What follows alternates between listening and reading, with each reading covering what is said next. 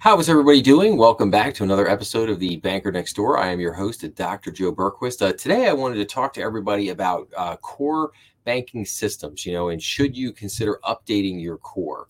So I want to bring a couple things in here. So this is the PCBB. If anybody watched a couple of my episodes from last week, I kind of introduced people to the BID daily newsletter. So this one was particularly about to convert or not to convert your core system. So the decision to convert to a new core banking system is a monumental one. There are many reasons to make the leap so that your institution can continue to grow. Through a rip and replace may not always be the right option. Determining whether an upgrade to your existing system could save you money and may buy you time for even more evolved systems to come to the market. So there's a lot to consider there with a core. So again, I'll take a step back for a second. For anybody who doesn't know, every bank out there has what's called a core operating system. The three probably biggest players on the market right now would be Jack Henry, Fiserv, and FIS. They probably have 70% of the overall market in terms of the core operating systems for banks across the country.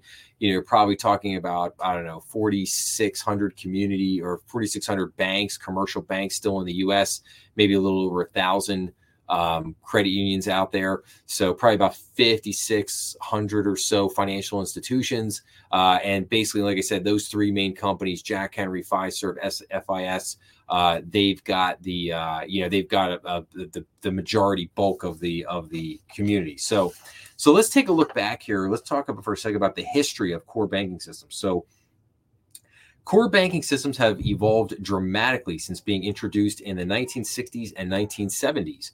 Those early versions were developed in-house on mainframes with virtually no security, and they only processed core banking transactions. In the 1990s, more flexible, customer-centric core banking systems were developed through the on-premise infrastructure soon became unwieldy and difficult to integrate with new software. Today's software as a service, or SaaS, and application programming interface API solutions allow third-party solutions to more easily plug and play with the financial institution's core, unlocking innovative products and services for banking customers. Of course, now core banking systems are entering an entirely new era with next-generation systems on the horizon. We'll kind of get to that in a minute. That's kind of the second part of this video. So when should you consider upgrading your system? Well, while converting a core banking system is both costly and labor intensive, there are some compelling reasons to finally bite the bullet, especially if not converting will prove costlier in the long run and ultimately stymie the growth of your CFI. For starters, you may simply have outgrown your legacy system. You may have bought your first core system when your CFI was just starting, and now your CFI has hit a new growth threshold, but your core has reached the limits of its capabilities, or your core has become much too difficult to manage, impeding growth. And then it kind of gives an example of a bank, and then it says, when to wait for your core to catch up.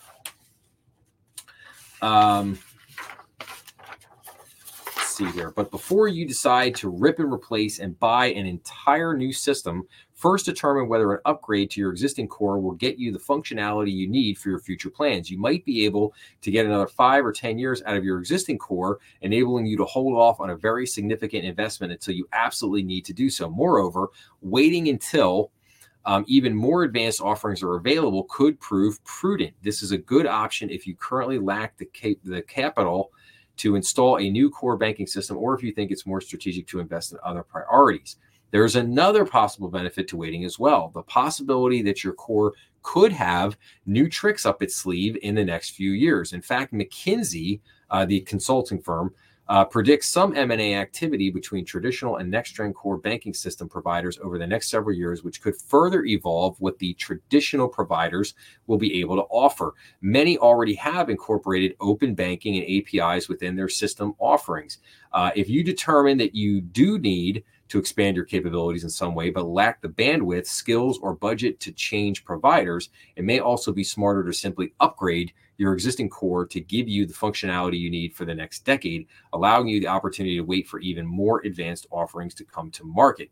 When you weigh the cost and time investment of switching cores against the potential for your existing core to make the changes you're finding a need for, you might be surprised by which option comes out on top. So again, very interesting kind of article, having you think about like your core system, like what's going on right now. Like, is your core system is it an antique? Is it working pretty good? What are your growth strategies for the bank in the next few years, and how will that guide your thought process and how you're going about doing certain things? But I will tell you from experience, firsthand experience, that changing a core is not something to be taken very lightly. It is a very, very trying process. And, and kind of I would say the bigger your bank, the more difficult it is in carrying out that process. Also in terms of cost, time, everything. And I would say a lot of times it's probably easier to just upgrade your existing core system than it is to replace the existing core system. So just something to think about. But then, it kind of goes on to say in this piece that, maybe you want to wait a little while until something else comes along, maybe a little bit better or a little bit sharper. And that's what leads me to the second article here today. So this is from a website called FinX Tech. And this is an article called Why Two Cores Can Be Better Than One, written by Kailau Hoslet, if I'm saying that correctly.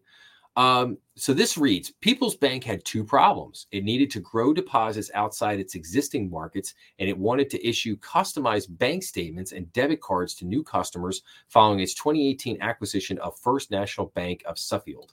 But it struggled to do both with its existing core system. People's ended up standing up a sidecar core to create a digital-only bank.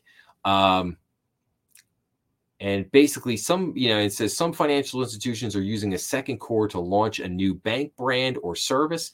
The second core in this arrangement is sometimes called a complementary or a split core, as well as a sidecar or guest house core.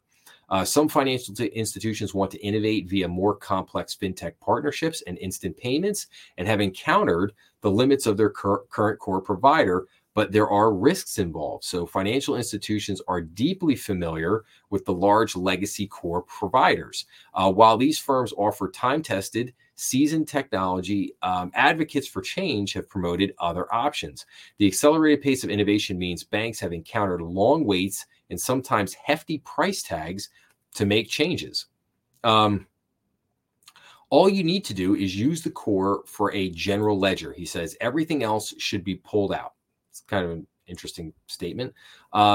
Integrated with a bank's core was the biggest challenge to planned upgrades and implementations that respondents identified in the Bank Director's 2023 technology survey at 74%.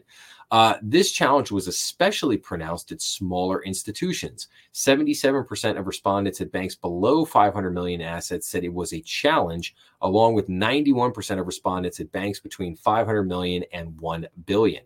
A sidecar core allows an already established bank to start from scratch, to build a brand or product while operating in a laboratory environment. It also allows an institution to build the capabilities and skills needed to operate this kind of technology, which can make future expansion and migration easier.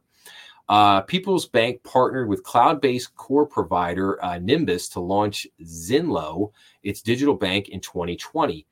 De Maria says the sidecar core was cheaper than opening a branch, and it took about a month to construct Zenlo, which broke even in 2 years. Nymbus offers business process outsourcing, including call center training and operations. People's has had 3 employees running the brand. And basically the Nymbus CEO says that banks are more open to running a sidecar core because cloud technology has lessened the infrastructure and maintenance requirements to manage one.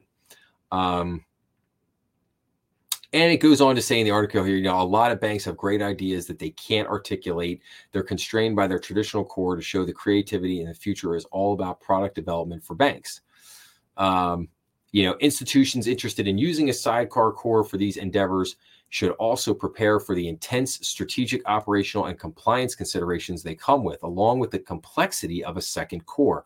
They will need to figure out how this investment will support growth, such as an interest income, deposits, or loans, and resist the impulse to solely chase technology for the possibility of its capabilities, Nassar cautions.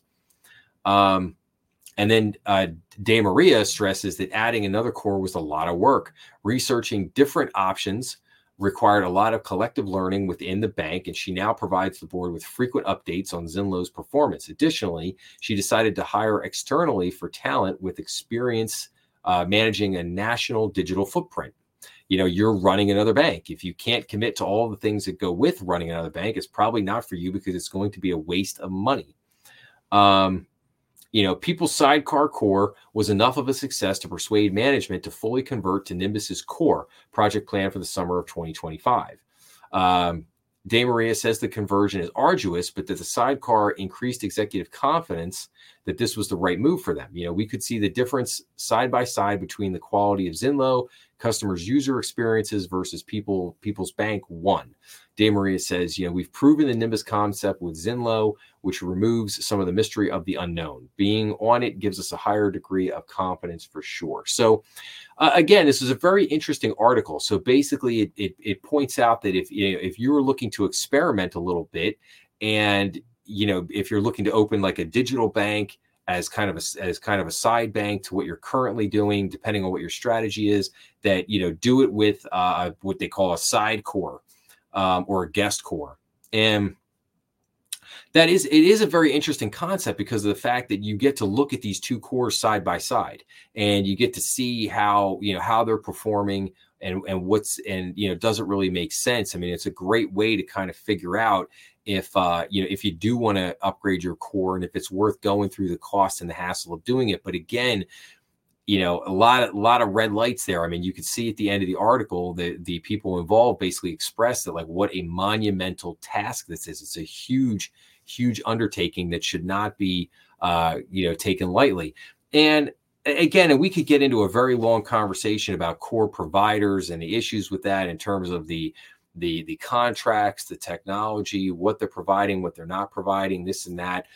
It is a very long conversation, and probably something I would love to get somebody to come on and interview about that one of these days, and basically talk about, like, okay, well, what's what do you think about this technology? What do you recommend? What do you see from the big core providers in terms of just what they're doing today and how that is affecting banks around the country? So, but again, great topic, very interesting thing to think about. So, again, there's a number of reasons why you would want to upgrade a bank's core system. There's also a lot of reasons why you wouldn't. But again, just some interesting things to think about here. Technology is improving. There could be some very good reasons for trying it or adapting or doing something a little different. And, just great food for thought. But if you enjoyed this episode, please make sure to like, subscribe, share. That always helps the channel. And I will be back to everybody real soon. Thanks a lot.